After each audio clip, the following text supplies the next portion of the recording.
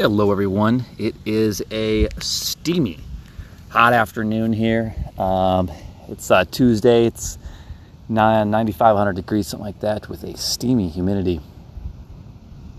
And if I'm a little out of breath, I'm just working on my cool down of sprinting the 100 meters with Finn and Munch. And whew, we had a really good time. But yes, why are we running a 100 meter dash just like a crazy maniac when it's 100 degrees out? And I just go, why not? Anyways, cool things happened last 24 hours or so. Is yesterday I talked about kind of remember the trials and temptations and enduring tough times. We should joy in it because they trial your faith, and we're going to reap that reward into glory unto God. And yeah, it was good timing because it felt like there were some trials. And this morning I kind of woke up with a lot of thoughts on my mind. Well, I kind of went to bed with a lot of thoughts on my mind too.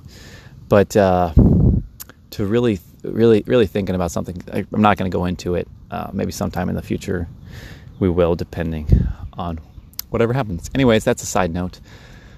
But I was kind of thinking this morning. I got reading in the Bible, and I was reading what I'm going to talk about here, and then I was listening to the story of Samson. I try to get a daily listen in. Don't achieve that all the time, but we try to. So it's talking about Samson, and it's kind of a cool story. It is a really cool story. It's kind of wild. It's very, very wild. Anyways, but it's kind of thinking about it. It's like, these trials of kind of things going on is just look at them, rejoice, and rejoice in them. And then a handful of things transpired, which kind of, in some ways, kind of relaxed those trials, and that was cool. I know it's a little vague and it's intentional, but someday I'll talk about it. 1 Peter 18. Yeah, there's no such thing as 1 Peter 18. 1 Peter 1, verse 18. For as much as ye know that you were not redeemed with the corruptible things as silver and gold, or the vain conversations or traditions received by the traditions of your fathers, or the vain actions, I should say, by traditions of your fathers, but with the precious blood of Christ, as the Lamb without blemish and without spot, whom verily was foreordained before the foundations of the world, but was manifested in these last times for you, whom by him do believe in God, that raised him up from the dead and gave him glory, that your faith and hope might be in God. Seeing ye have purified your souls in obeying of the truth through the Spirit unto unfeigned love of the brethren. See that ye love one another with a pure heart fervently. Isn't that a cool thought, to love the brethren, unfeigned, sincere,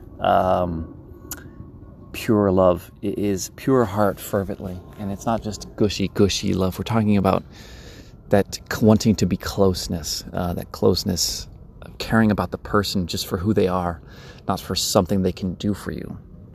And continuation, being born again, not of corruptible seed, but of incorruptible, by the word of God, which liveth and abideth forever. For all flesh is as grass, and the glory of a man is as a flower of grass.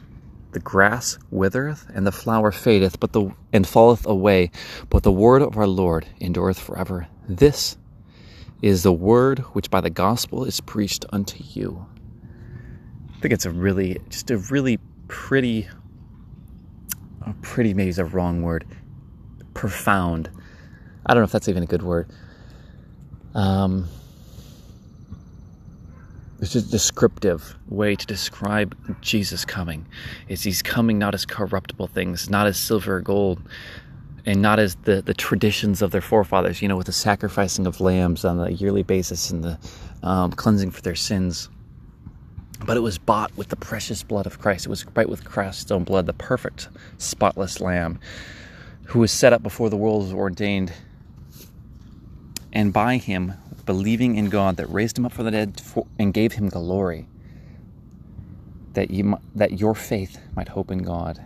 I don't know, that's just a cool thought, seeing that you have purified your souls. Why? Through the obeying of the truth, through the spirit of unfading love of the brethren, seeing that your love one another is pure heart, fervently. And then again, it just kind of reinstates it's not born of corruptible seed, but of incorruptible, the word of God, that liveth and abideth forever. Us as flesh and bones are going to fade away, but the word of the Lord endureth forever, and this is the word of the gospel which is preached unto you. I don't know, I find that very encouraging, and it's really just picturing God and why he gave us Jesus. And I don't know, it's just really, really cool mental picture there. So that's what I've been thinking about. It's cool to see God working, and I know he is in every way, shape, or form, and whether I see it or not. But it's a privilege and it's a joy to see it. And so we'll keep looking for him. So we'll take care. I hope you take care and keep running after God. And we'll talk to you on the plan tomorrow. Bye.